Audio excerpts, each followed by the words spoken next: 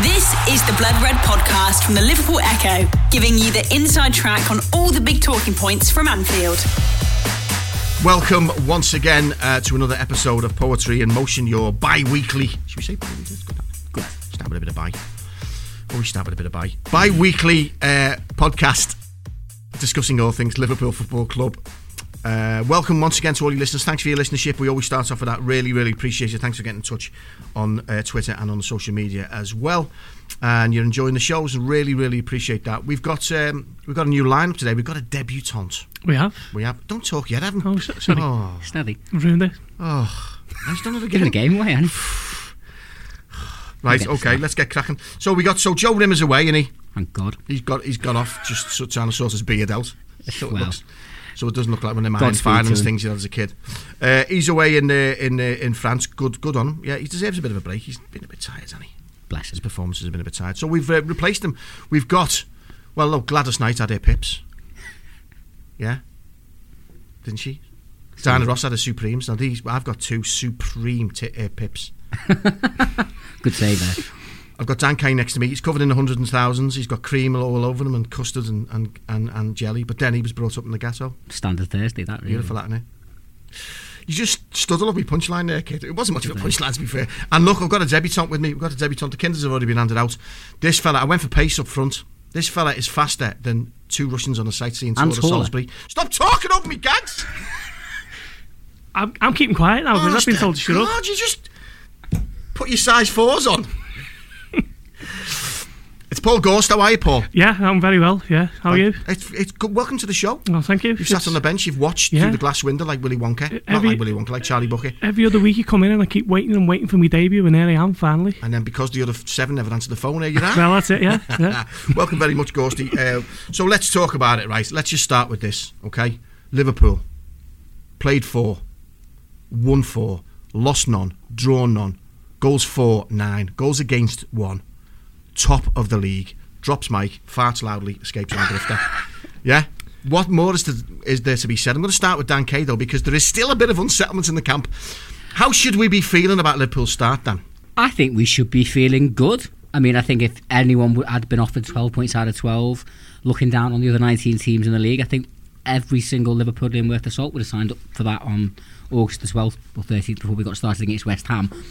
We've always got to put our critical heads on because that's what we do. And also, when you come to my time of life, our time of life, it's we've seen a fair few false storms before. And I think looking at it in the cold light today, you could argue that there's been a deterioration in the level of the performances from West Ham through to Leicester. However, it was always going to be a slightly fractured start to the season, I think, with players coming back at various points in the World Cup, the fixtures being what they are. And I think the manager and the players have negotiated it fairly well. I think everybody knows this next segment of games after this latest internally tedious international break is over.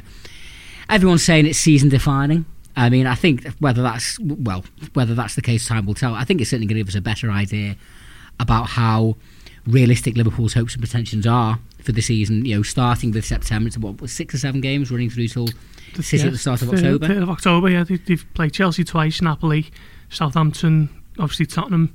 It's a big few weeks. Yeah. PSG as well, haven't we? Yeah. Of course, yeah, that's the opening Champions League game. But I think so far so good. A very solid 8.5 out of 10 for me. Ghosty, it's an enigmatic start, isn't it? Because it's 4 out of 4. We cannot complain with that. We haven't done that since the 90s, I think, have we? And yet there's clearly something missing. Is it the fitness that we just need to get, Ghosty, to get us flowing again? Because it's weird, isn't it? The top 3 aren't fired, and yet they've all fired, they've all assisted. Yeah, it is weird. I mean, a lot of people are kind of saying that Liverpool haven't, they're not playing as well as they were last season, but I think people are kind of judging that on Liverpool's best moments of last season. They're kind of looking at it and thinking they haven't played as well as they did against City in the Champions League. Well, I think it was the run, wasn't it? It was just the goal tallies, wasn't it? Well, that's it, yeah. But, the start was a lot better this season than it was last season. It's been the best start for 28 years. Liverpool drew with Watford on the opening day last season. Shipping 3. Yeah, exactly. And, 4 games in, 12 points. They've only conceded 1, and that was because of a soft mistake by Alisson, which probably won't happen again this season. So, well, he might do a Cruyff turn, but not in slow motion the way he did that. Yeah, just a Cruyff turn through treacle. But that was like what you used to go home with, and you'd roll up a pair of socks and show your half fella what you did in school. Yeah, Dad, you stand there, right? And then I did this, but you do it in slow mo. That's what he did, didn't he? But yeah, but he said he's going to learn from it, and he won't be doing it anytime soon. So I think it's just the age that we're in now. You know, social media is a big part of most people's lives, and I think it's not. It's quite hard to escape some negative views, and I think that's just generally what this is. I mean, I think to sum up what Dan said as well is it's not necessarily being negative, but we have to look at everything. We have to. It's not even criticising; it's critiquing, which is more important really. We have to say we can't be blind to it, and we in some of the second halves of our game we've been wanting. Is it though to flip it and say that Liverpool aren't playing as good as they were last season? Is it actually? Can you not flip this and say they're actually playing better in a sense that? There are 3 out of 4 matches here that we could have drawn. There are 3 out of 4 matches that previous Liverpool teams would have slipped up in, and yet there is a solidity there seems to be between that back 5 and the keeper. The keeper saved us 2 points against Brighton with a great save. Joe Gomez was outstanding. We'll talk more about his Leicester performance, but his performances from the word go. Is it not actually that we can actually say on a positive spin, this is a more solid Liverpool team, and the teams like the Leicesters and like the Brightons, all right, we've demolished Brighton a few times, but the Crystal Palaces in the past have bitten us, and yet we're getting that 1 goal ahead. How many times last season did we say we've got to score 3 to be comfortable? Yeah. Are we now coming up with a team that might only have to score 1 and be comfortable? Yeah, 100%. I think, Firmino, Salah and Mane, people are saying they haven't been at the best, but they haven't needed to be, have they? They're getting in the stride, and slowly but surely they'll find their top speed, and I've got no worries about them long term, but it's good to see that whilst they're not scoring 3s and 4s every game, Liverpool's still grinding out results. It's what it's all about, quality from top to bottom. Dan was scoffed out the building on our first podcast this season because he Not for the first time, young man.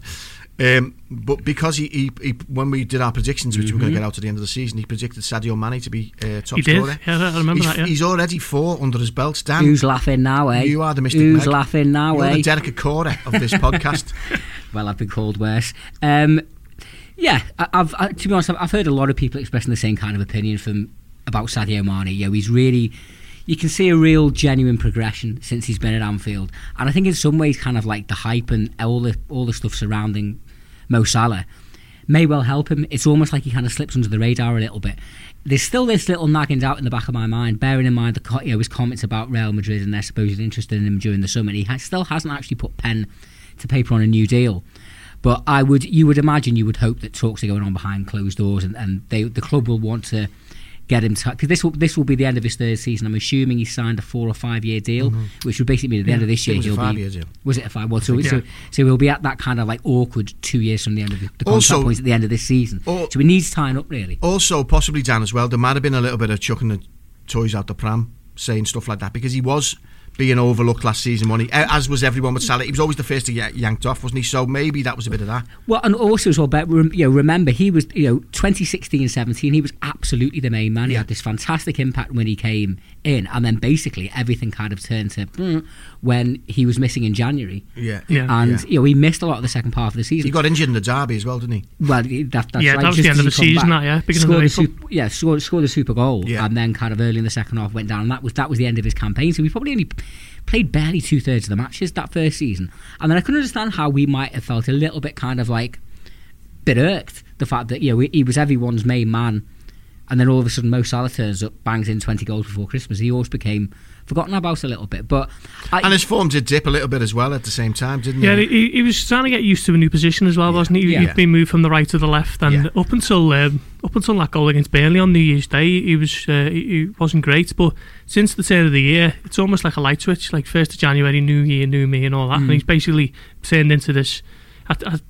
I did a piece a few weeks ago, and I think he'd scored 14 in his last 18 at the time, so I'm not exactly sure what the figures are now, but he's continued that form, and at the moment he's probably been Liverpool's best attacking player, hasn't he, this season? I don't think anyone would argue with that, and that's with having the 3rd of the 4 games this season against Brighton was, he didn't have a particularly great game. I think he was hooked after round about the arm out, but it says everything that when despite one, I wouldn't say it was a stinker, but one fairly unimpressive performance, he has contributed significantly, not just with goals, but it's just the threat. Even when Salah, Firmino, other Chamberlain, whoever around the team is hogging the headlines and taking attention of the opposition that we're playing, he's always got that threat. He's always on the shoulder of players.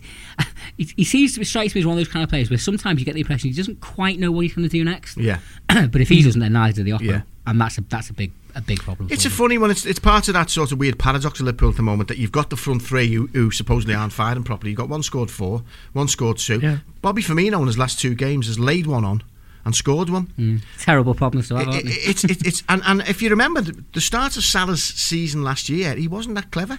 He missed a couple of chances against City before Mane got sent off and we got thrashed. He will miss chances because he will ultimately get enough to be able to pop a few in. I remember the Watford game, which is his Premier League debut, and he did score. But there was, not just missed a couple of chances in the first half, but made a bit of a mess of them. And I think certainly I think we've discussed this before, but the first couple of months of that season, even if he probably had 10 by, I think he had double figures by like mid to late October. So he was clearly, you couldn't have foreseen he'd get 40 odd, but it was clear he was going to get goals. But there was very much this sense that kind of like he's going to be a 1 in 3, 1 in 4 man. He's going to lead quite a lot of chances to convert. The point is, I always go back to Bill Shankly's famous old quote about Roger Hunt when he was going through a bit of a bad patch and was missing chances, but Shankly said, yeah, but at least he's there to miss them. Yeah, absolutely. And I think that very much applies to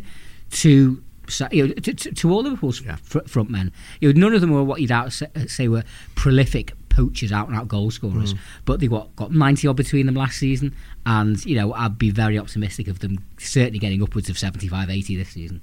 Well, we'll talk about the positives anyway, which you can't not do because of the start we've had, but let's just highlight, I think, where we seem to have been losing a bit of ground, particularly the second half of the games, and that seems to be the midfield seems to be a little bit jaded at the moment. Bobby Firmino you'd put in that pack as well, even though he has been popping up.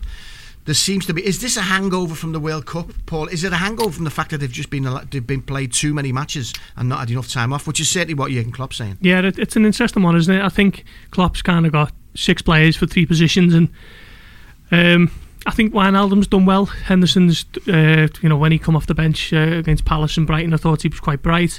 He wasn't at his best against Leicester on Saturday, but I think it's just, you do get these games, don't you? They come and they go, and I think Klopp's got more than enough in his midfield. Each one of his midfielders kind of fills a specific role, and he's just got that kind of X factor in Naby Keita, which I can't wait to see what happens with him throughout the season. Well, mentioning that, it was interesting to see that Klopp, I think, made the right decision bringing Keita off when he looked quite tired. Well, he against Leicester, against Brighton, wasn't it? Against Brighton, he was brought off, and then of course he was rested against Leicester and came on and made an impact with Shaqiri. To be fair, didn't he? Leicester for 25 minutes there were unplayable. Yeah. Let's not pile on to Liverpool too much here. Leicester, few teams in the league would have been able to cope with that. They were pressing. They were pressing for about 25 minutes in the second half, 20 minutes. They were pressing everything. They were putting Liverpool off the stride very much. But I think that coincided with the fatigue. Yeah, and I think with that, as you say, it's. Got to be careful of not kind of overlooking Leicester, because for me they're probably a good shout of finishing 7th in the Premier League, just behind that top 6. Well, I think when you get a result against Leicester, it's great when that final whistle goes, because my initial thought is then, right, that's good, because they're going to cause other teams problems for us. Yeah, definitely. Yeah. It's a good way of looking at it. It's a tough place to go. Liverpool haven't enjoyed the best times there under Klopp. Obviously last season he won, was a 4-2, was it a bit of a 3-2. Had a mini save a late pen, I think. He did, yeah. And then a couple of times before then Leicester have beaten them on site. It's tough place to go, and Liverpool stood up well to it, and they're going to have to if they've got genuine title aspirations. They're going to have to go to these places, dig in, and come away with a scrappy result. Well, this is getting back to my initial question then, is what do you think is the difference now? Because let's talk about let's pick the Leicester game out, because I think of all the games, the Leicester one was the one where it was your heart was in your hands a little bit too much there, because you just thought, well, your heart was in your mouth, even your hands were in your ears. I think out of the first 4 games, Leicester's the only one where you could say maybe Liverpool was slightly fortunate. That's what I meant to say. To some degree, to come out of it with the 3 points. I think the significant difference is the further solidification of the defence, that having the goalkeeper there, even though obviously he had his moment of madness on Saturday, that combined with obviously 6 months of Virgil van Dijk and the principles and the calm assurance that he brings with him, and obviously, as we'll come on to, Joe Gomez, him and Van Dijk have really seemed to have struck up a very useful partnership between them. I thought Andy Robertson had one of his best games. Yeah, to be fair, Slab hasn't had many poor games. I think what's made the difference in this batch of 4 games overall is this increased defensive solidity. Now, what's compromised it slightly is the fact that the midfield, which I think last season was one of the areas of concern, and probably that came to fruition in the Champions League final.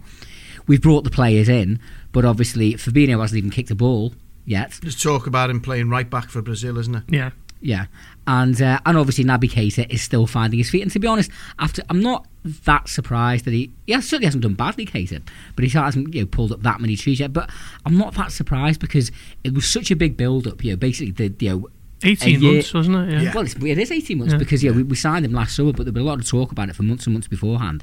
And that sense of anticipation, not just from the supporters, but from the lad himself. Yeah. And I think from what Klopp said, he is quite a quiet lad around the group, and he's clearly kind of taking his time to find his feet. But that happens in football. It's quite rare for someone just hit the ground running. I mean, I said this in the last podcast. It particularly happens when you sign for a club like Liverpool because it's all like playing for RB Leipzig. The league isn't as strong as the Premiership, but when you walk into the hallowed corridors of RB Leipzig, apart from 15 photographs of a can of Red Bull, you haven't got a lot in the old trophy room, have you? You come to Liverpool after that 18 months. It's the expectation level, and you walk into the history that you're becoming a part of, and I wouldn't be. It wouldn't surprise me at all if it gets the people. I actually think he's played really, really well. If anything, he's probably been a bit of a wind-up toy, and he's gone, let me at him. And I think he needs to define that a little bit more now and make it more of an astute performance to go with the pace and the bite he's got as well. But he's certainly very exciting. What do you think is causing that dip then? Do you think it is just, the second half dip? Because it happened against Brighton as well. There was a hanging on there, wasn't there? Is it the fatigue? Is it something? Because if it is, how do we get across that? It's a difficult one, isn't it? I mean, I think sometimes you do just have to give the opposition a bit of credit and say that they played well. But Henderson, he wasn't as impressive as a starter as he was coming off the bench for the first few games. Wijnaldum had a noticeable dip. He was great against Brighton, and then again he wasn't as good against Leicester. And then you've got £40 million Fabinho, who can't get anywhere near the squad. It's a kind of interesting one for him because his specialist type of skills as a defensive midfielder would kind of suggest that he's not going to be playing every game because Liverpool don't need him for that many games. Might be brought in for breaking down attacks, isn't he? He's more about a holding midfield. Davey say the Spurs away, those type of games. I don't necessarily think he'll play that because he'll be playing for Brazil up until I think he gets back on the Thursday in the game Saturday lunchtime, so it might come a bit too early for him then. But he will be needed at some point, so I'm not overly worried about him. But I think it was just one of those days where the Leicester team played well, particularly the second half. I'm not convinced. I mean, I'm not convinced it's so much to do with fatigue, to be honest. I mean, I think for you always get a certain element of that in a post-tournament start of a season, whether it's Euros, the World Cup. But I think as much as anything else, it's just general early season getting to know you stuff. It is to a certain degree a new team, not so much to the extent when sometimes you have someone and you brought in like 6 or 7 starters and it's absolutely a new team. But new players, even just a couple of new players in key positions, it's that muscle memory. It's that kind of, by the time you get to the autumn, and certainly we've seen this in the spring last year, once players have been playing together and trained together for months and months, they just have that understanding between each other. I think it's unrealistic to expect that in the first 4 games of the season when half of them were only played bits of pre-season. I just think it's is there any team in any league at the moment that's absolutely flying on all cylinders and cutting a sway through everybody in the face? They're not, because this is what happens, I think, at most clubs at the start of the season. They're still learning about each other. They're still finding up ways to play each other and understanding each other's games and where to be and where not to be. And I just think as the season develops and progresses, you'll just see that kind of streamlining of their abilities and their positional sense and understanding of each other improve as the campaign goes on. Yeah, I mean, you could argue Chelsea are being quite impressive the way they're putting teams away, but it is. I mean, it's like that old story about George Best. And when you heard that famous story, George Best had retired from football, and he was living the high life as he did now. But he was quite a young, good-looking guy. The bearded days, the kind of. He was in London in a hotel. He was actually going out with Miss Wales at the time. I think her name was Marie Slavin or something like that. Yeah, sounds familiar.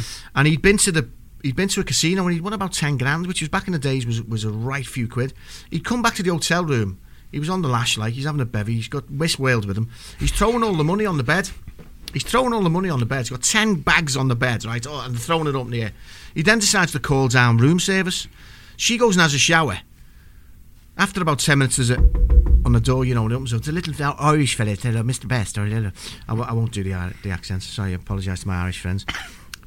He comes in, he's got the room service, he opens up, he's got the lobster thermidor and the other 5 bottles of champagne, my way to crack on. And he says to me, as he's walking out, George Best takes some money off the bed and gives him 50 nick or a one or whatever, you know what I mean? And the little Irish fella turns around, he says, I've got to ask you something, Mr. Best, do you mind? And he says, no, not at all. And he says, and he looks at the money on the bed, and Miss Wales just clipping her toenails in the knack in the bathroom. And George Best, and he says, and he looks at the champagne, and the Irish fella says, where did it all go wrong? Right?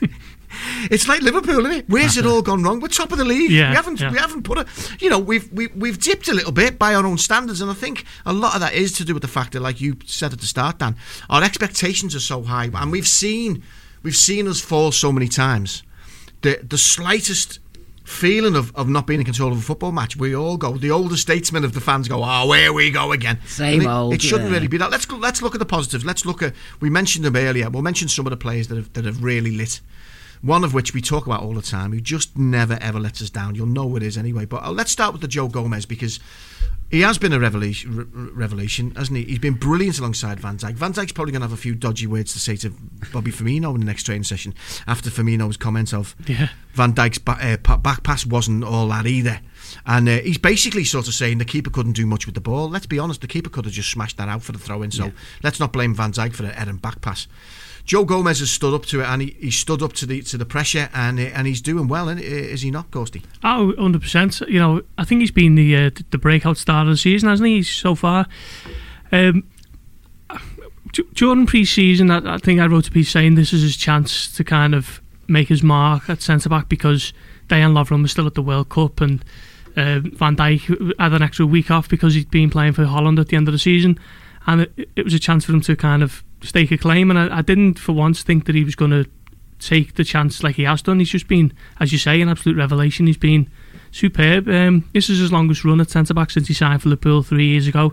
Still only 21, and he's just been immense alongside Van Dijk, and I think Dejan Lovren doesn't walk back into this side now at all. Well, you know, the greatest, one of the greatest defenders in the world, even though he played that tune on his own trumpet. But it's interesting, Dan, because this is the first time over the last few games that I've seen a player helping Van Dijk out instead of Van Dijk helping everyone else out. They seem to be developing that telepathic bond. I mean, I might be talking too soon, and I'm talking with optimism as a fan, but it seems to me that they're starting to really know each other's strengths and weaknesses. They seem to have struck up a really good partnership together. I mean, I think we have to say that Van Dijk and Lovren created a very effective partnership last season, and kept at bay two of the best attacks in Europe in Man City and AS Roma to get to the Champions League final. But Gorsty's right. Joe Gomez has been absolutely the story of Liverpool's season, the standout story of Liverpool's season so far. We've done a piece on the Echo website this morning, should be hitting the site round about now. There's some kind of suggestion that because Gomez has broken through, that alongside Van Dijk, could this be the end of Dejan Lovren? And a few of the Reds around the office have basically done a little piece basically saying, fantastic Joe, and we're all looking forward to seeing him develop, but don't write off. No, you can't. I think it'd be foolhardy. What it is great to know is that someone who's also worked a good partnership is sitting waiting on the wings. Yeah, strength and depth. Absolutely. What any good team needs. Well, we've all got this expectation and hope that Liverpool are going to be looking at a 50, 55, 60 game season. And realistically, the only way that that's going to be a successful season is if we've got a squad of quality and depth. And I think that's why you need 3, 4, 5 options sometimes in each position. But to go back to Gomez, it's been fantastic to see him really kind of kick on in the last couple of months and really kind of fulfill that potential that we all kind of saw and thought he had. I'll go back to kind of this time 3 years ago when the last knock-ins of the Brendan Rodgers era, and it was a pretty grim month or two really when on the back of that 6-1 humiliation at Stoke, and he kept his job, and then we kind of started, I think we won 7 points out the first 9 at the start of that season, but it was a bit of a false storm. The wheels came off spectacularly against West Ham, but the one shining light of that fairly dark little period for Liverpool was Gomez, who started the first 6 games. I was looking at NFC history before just to check, but he started all 6 of those games, and even if there was the odd error here and there, I remember him giving a penalty away at Old Trafford in the match when we lost there. He was like the little speck of hope And even if he played pretty much all those games at left back, I think, which is an unusual position for him. But there was always that feeling, even then, and I think at the time he was 18, just 21 now, wasn't he? There was always that feeling then that he would end up at centre back. Obviously, then he had some injury problems. He came back into the team halfway through Klopp's first season in charge and had a bit of a mare home to Wolves in the Cup and didn't really play much that season. He all had a mare. This is. But last season I think was kind of like he got back on his feet again. And I don't know how many, must have played 20-25 games this last season. He was right back mostly at right back, but contributed and did well and kind of like was very, very much part of the plan, very much back on board in terms of fans like me who thought this is potentially a great young English defender who potentially has got years in a Liverpool shirt to look forward to. And but I don't think too many people would have really foreseen the way that there was times, particularly on Saturday at Leicester, when he really was taking the lead. Well, absolutely. There was one particular challenge he put in a blocker at a strike goal. It was absolutely world class, wasn't it? Yeah, goal saving tackle, wasn't it? It really was. Well, he was pulling the trigger, wasn't he? Yeah, 100%. I mean, decent player. He pulled the trigger. He actually blocked it.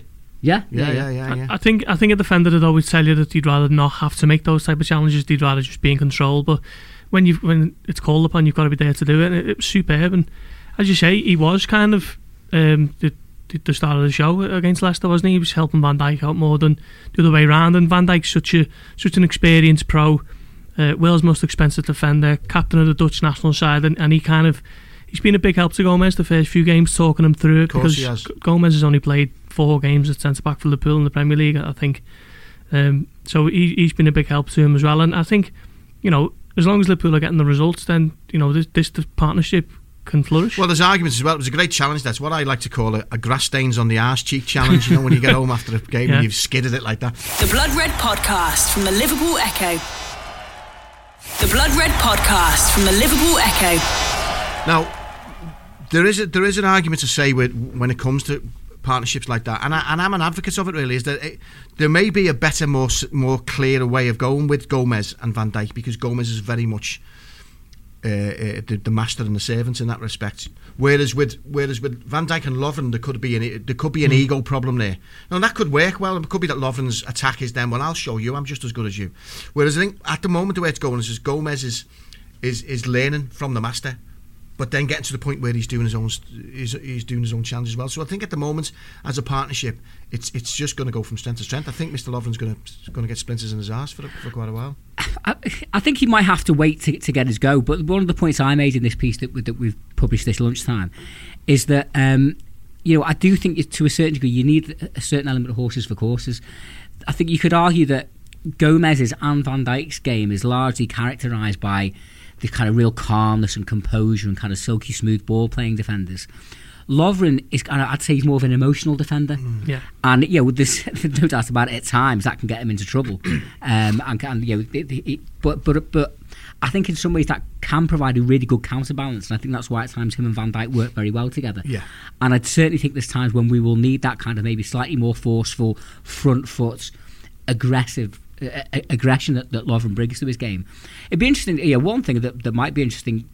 He hasn't done it too often, Klopp. But if at any point he decides to go with 3 centre backs, how the 3 of them might work in tandem. Because I do think we've got the full backs potentially to. I was trying to think that kind of system, 3 at the back, 5 at the back, whatever you call it. For it to be successful, it's dependent on you've got to have really energetic flank players, wing backs. Of course you have. They've got to get up and down. I do think the likes of I do think Trent and Robertson are in many ways kind of made to measure for that. I wouldn't want to see us play like that every week, but I do think a variety of approach, being able to change tactics either game by game or within game, is a hallmark of successful sides. And Klopp seems to be a reasonable tactician, and it'll be interesting to see if and when he decides to employ that kind of approach. I'll tell you what, he won't be putting Lovren in Spurs away. No. After the nightmare of the last one. It would be one of those lovely little kind of like full circle football things that do happen if he was the kind of end up. Bring him on when we're 5-0 up. Well, or I'd look. That's one of the reasons I got a lot of time for Lovren. He's been written off by me, by so many Liverpool fans, time and time again. It was hard to see a future for him after that Tottenham game. I mean, I've written in this piece before about the West Ham game in 15 when he fell apart that day as well. Doing step-overs on the halfway line and fell over. And I remember thinking, how can he ever play for us again? You look at what he's achieved since then. right You off, have to admire someone right who's done off that, don't King's you? exit at your peril, I would say. No, you're absolutely right, mate. You're absolutely right. Let's look at. Well, we've mentioned Andy Robertson, and we must say congratulations to him. He's been made captain of his national side. Captain of Scotland, And a great choice, I think. He's been doing really well. Trent, do you think Trent's struggling a little bit? He hasn't had his. I wouldn't say he's been at his absolute best during the season so far. But is there a shelf decline there, or do you want to, or would you just think let's leave him where he is at the moment? I mean, Klein's a good player. And I do think, like I was saying about the squad, you've got to have options that can come in. If Trent was to get an injury, we'd want Klein to slot in and be ready to deliver and perform straight away. So Klopp is going to have to find a way of getting Klein some game time. Although, to be honest, I think that will be easier in the next segment of the season because the games are coming so thick and fast. I think with Trent, I think you've got to take into account the fact that even if he didn't play that much, he was away at the World Cup. He hasn't had much of a summer. And maybe there is just a certain element that kind of, after the initial kind of breakthrough, it's often a common thing for young players. They will plateau a little bit, kind of need to kind of find their feet, work out their game, readapt their game for the next chapter of it. But the lad's got it all there. And most importantly, he's got the right kind of attitude. Everything you hear is that he wants to learn, he wants to improve. He absorbs the training, the coaching, the information he's being given. I've got no problem. I've got no worries about him whatsoever. Keep him where he is, Ghosty, for now? For now, yeah, but I think... he's overcooking all his crosses. You can see there's so much adrenaline in him, can't you, at the moment? Particularly against Palace, that was one of the negative features of his game. But yeah, keep there. As Dan says, that there might be a little bit elements of fatigue for a young player who's played so much last season and went straight to the World Cup and he hasn't had much time off. But I think Klein's nailed on for that Chelsea game in the League Cup, isn't he? And if he can, stake a claim there, then Klopp's got a decision to make. And if you'd always want rivals in your positions, don't you? Because it's going to bring the best out of everyone. You mentioned Gini's been playing very, very well. I have to say, though, one more time to the machine, the only man who could actually in real life survive being stood on by a dinosaur, as he is in the advert, James Milner, is just an extraordinary footballer. I've got some stats here. He ran 39, well, so far in the league, he's ran 39 kilometres or something, I think some of these. We've got the top 4 distance covered this season. So the first 4 games, I don't know whether you've seen this or you know. No. In 5th place, who do you think is in 5th place? Is this just for Liverpool? No, it's all over the Premier League. So in 5th place, and he up to now in 5th place, he's around about 46.3 kilometres. N'Golo Kante. It is Kante. What a guess. It is I'd have had him Kante. further up. Yeah, It is Kante. In 4th place with, I'd say, 46.7 kilometres. Don't worry, your radio isn't broke. We're just thinking. Mark Noble. Who do you reckon? Mark Dan? Noble. I'm going to go for Wilfred Ndidi. It's actually James Milner. So he's the 4th most efficient of the 4th most hard working. Yeah. 3rd, surprisingly, with just over 47 kilometres, is new signing. Not for Liverpool. Not for Liverpool. Fred? No, but of the same ilk. Jorginho? Yes, Jorginho. Just over 47 kilometres. In 2nd place, this will be a real surprise. And actually quite a nice surprise as well. He's not a Liverpool player. Kasper Schmeichel. That'd be a surprise. That was when the ball went down someone's entry, didn't it? It's actually Gosling for Bournemouth. Yeah. Dan Gosling. Everton, yeah. And the number one will really surprise you. I don't think anyone will pull this out the bag. 49.56 kilometres covered so far. Have a guess. Give us a clue, Bill. Give us a clue, Bill. Hold your plums. Tottenham player. Eriksen? It is Christian Eriksen. Really? Christian Eriksen is officially the most hard-working midfielder. And it's rare from an attacking midfielder. He still couldn't beat Watford. So it is very, very interesting, isn't it? But James Milner, just getting back to him, I mean, when you look at the tackle he threw in against Brighton that led to our goal, where he actually ran back, knocked the ball away from the defender, and he's just time and time again. He's got to be one of the best signings we've made in many, many years, as you know. Yeah, I remember Jurgen Klopp saying Milner's not going to be a left back. I think it was in Singapore. Jurgen Klopp's not going to be a left back. James Milner's not going to be a left back anymore. We've got a new midfielder. And there was so many groans when he made that statement. It was like, why? He said that to wind fans up because they were all hoping that Naby Keita was going to walk through the door. But what a player he's been the last 9 months or so, the last year or so.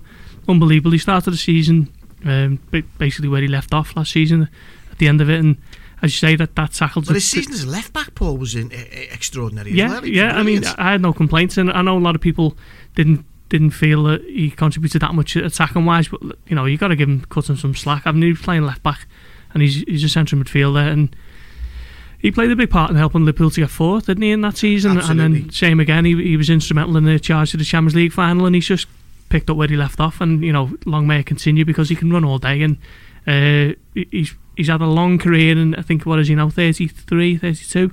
How long can he go on for? Let's see. I'm sure there's plenty of mileage in the tank. Well, his fitness levels are extraordinary. Doesn't he win for the last 3 seasons? He's won that run till you drop thing, hasn't he? The bleep test, yeah. Well, there was one passage of play on Saturday that summed up what he is, and particularly his fitness and everything. It was early in the second half, before they'd scored, and he was kind of was harrying around just inside their half, and managed to win the ball back in a really good position for us, but was almost basically on his arse when he won it back. Yeah. And he done really well to basically kind of get up, keep the ball and keep the momentum of the move going. And it was the move that led to basically when we had a 4-on-2, and Salah basically should have just slipped Mane in, but played a kind of too clever by half reverse pass, ironically to Milner, who was still keeping up with play when I'd thought 15 seconds before he was blown for tugs. And that to me said everything about just he's an irresistible force of nature. Yeah, but also, sorry Dan, carry on.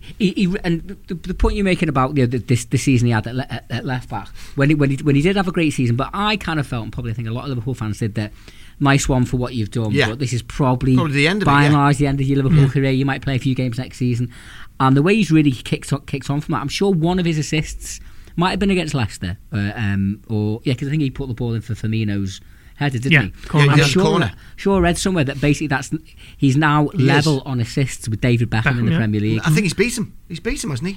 I think that beat it. I might be wrong, but he's up there anyway. It's extraordinary. Is it 50? I thought it was 100.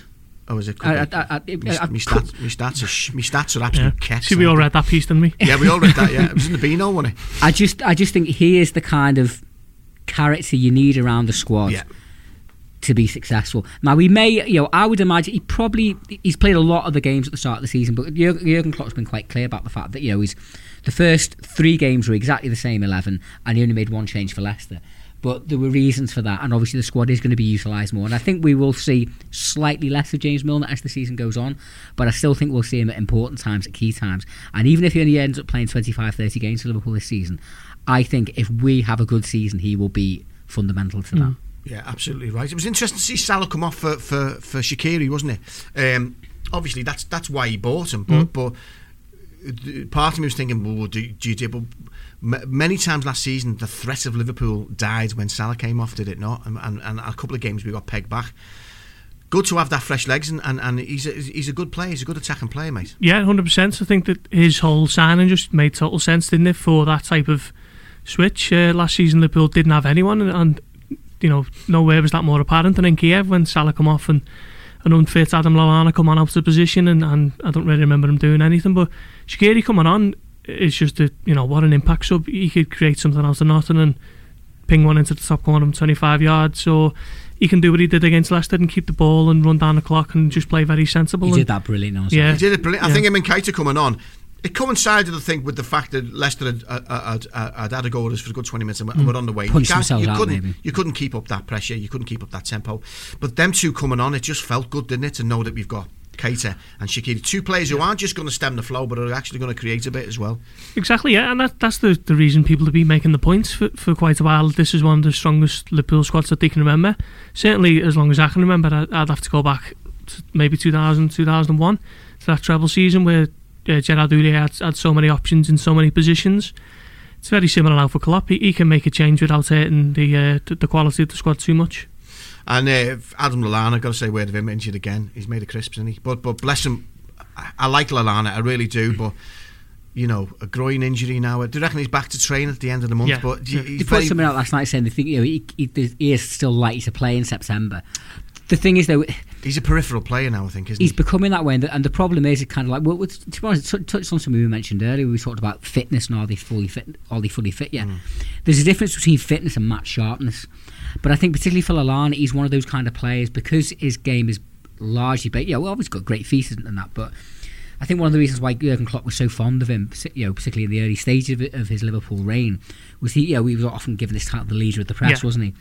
And to get that kind of match sharpness, you need to be not just playing regularly, but training regularly. And unfortunately, the last kind of 18 months to 2 years for Lallana seems to have just been characterised by a couple of weeks on, couple of weeks off, couple of weeks on, couple of weeks off, and it's very hard for him to kind of build up that momentum. So, hopefully, maybe we'd like to think this will be the last of the injuries, and if he can get a couple of injury-free months under his belt, maybe we'll start to see him having the kind of impact that he had in the early part of the Klopp era. But at the minute, it's hard to see. It's hard to see him being much more than a squad player. I hope he does, because he can still very much be an impact player, couldn't he? I mean, if you're looking at your bench and your last 15 minutes of the game, and you've got Adam Lallana who could, because his press was always very impressive, wasn't he? He was always really good in the face kind of player.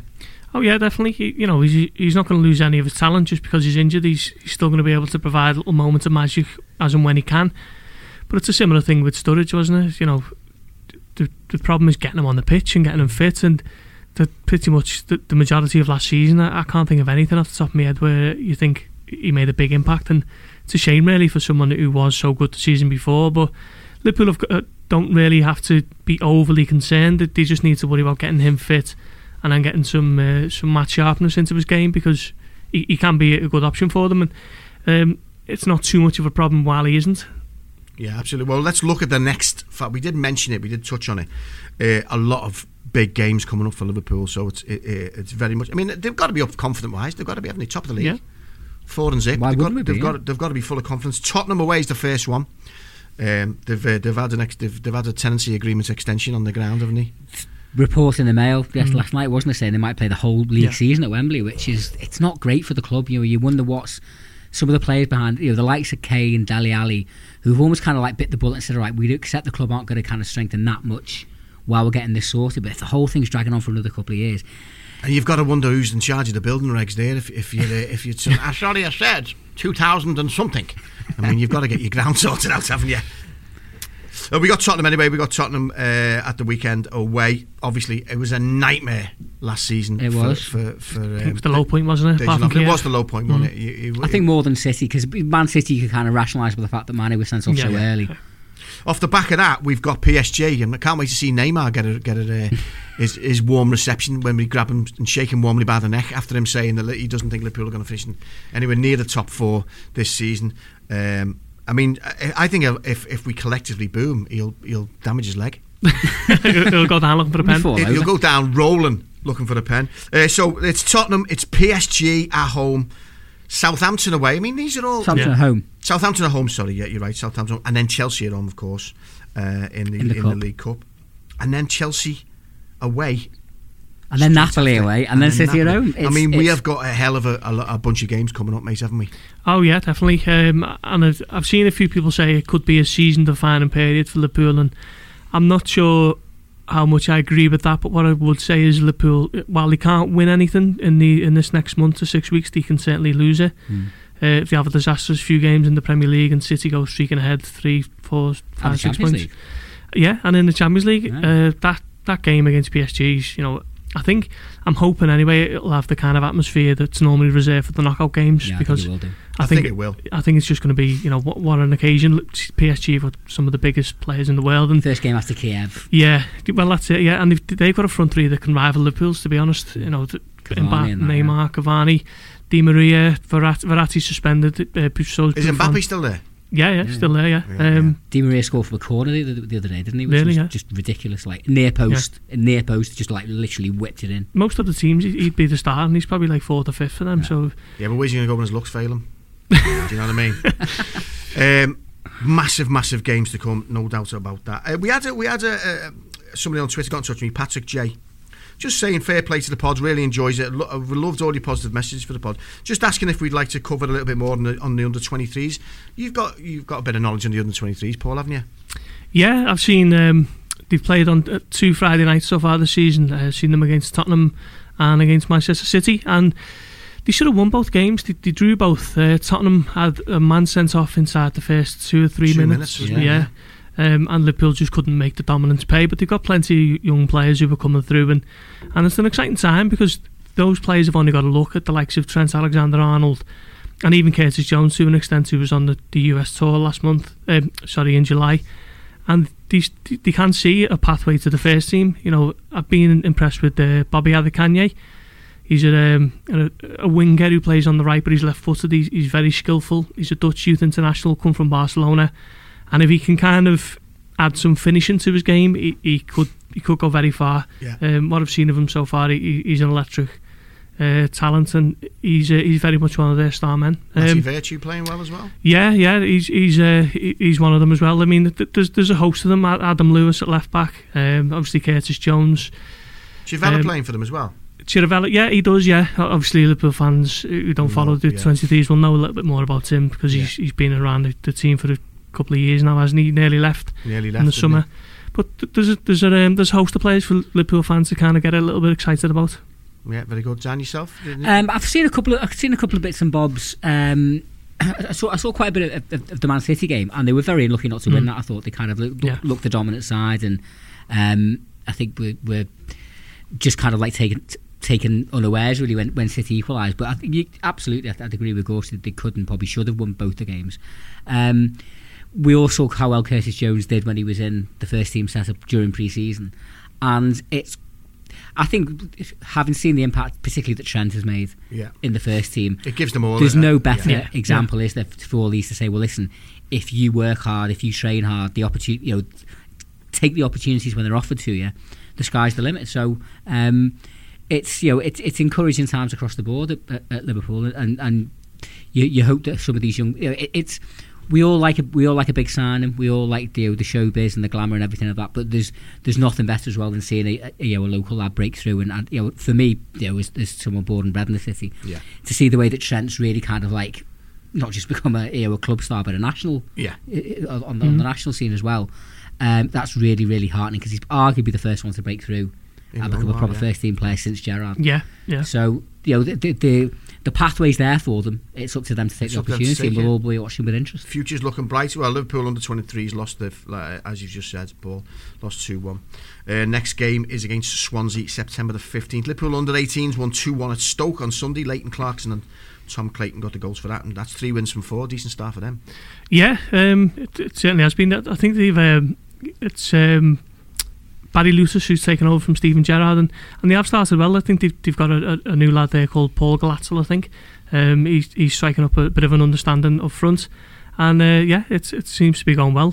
Someone who did mention there for the under 23s, who we know Jurgen Klopp thinks very highly of as well, as Conor Masterson, young Irish defender. I think he was on the bench for the derby in April. He was kind of took Klopp by surprise on the pre-season tour. He was kind of drafted in to essentially make up the numbers, and Klopp gave him a go, and he didn't realise the talent that he had in his ranks. So he's another one who's kind of on the up and coming, and we might see him at some point as well, because obviously Liverpool have offloaded Ragnar Klavan, so we could see Masterson in the League Cup. Very interesting morning, but in the future looking good. Their next in action as well at home to Swansea also as well, on the 23s are September the 15th. Liverpool ladies haven't started the campaign yet. The first Women's Super League game of the season is at Arsenal on Sunday. Kick-off is 12:30 live on BBC if you press the red button. What time's the kick-off for Tottenham Liverpool? Is it standard? 12:30. 12:30 Saturday lunchtime. Yeah. That's nice for the lads to get down to Wembley again, isn't it? Yeah. That kind of well done. I'm going Friday night. Good thinking there, FA. All right, thanks very much. How was it, Ghosty? Yeah, very enjoyable. Very good performance. I'm gonna give some feedback to Ian Doyle for our Blood Red, because I liked the bit at the beginning where you kind of say thanks for listening, and your support, continue support, because I think we leave that a little bit. I think you do. Can't take your audience for granted. Exactly. I know. Well, this is the thing. You see, I get people stopping me on the street, and I had a lad the other day stop me. You're putting petrol in your car, and you'll have someone shouting "Fitz, loving the podcast." Yeah. And without the listeners, without them doing it, there's no point. It's just 3 lunatics sitting in the room talking to each other. Exactly. Well, it still is, but it still is anyway. But it is. I mean, it's very important to do that. I think very important. We've got loads overseas as well. Listen, so everyone listening to us in Australia, in America, we have loads over there as well. Really appreciate you following as ever. Thank you, Paul Gorst. A good debut. Fully deserved the Kinder, or at least one half of it anyway. Dan Kay, always a pleasure, Dan. Nice one, Neil. Loving your work, kid. Join us all again soon. Let's hope the Reds push on, continue. 5 out of 5 we want, don't we, lads? 5 out of 5 up the Reds. This has been Poetry in Motion with me, Neil Fitz. See you all again soon. You've been listening to the Blood Red podcast from the Liverpool Echo.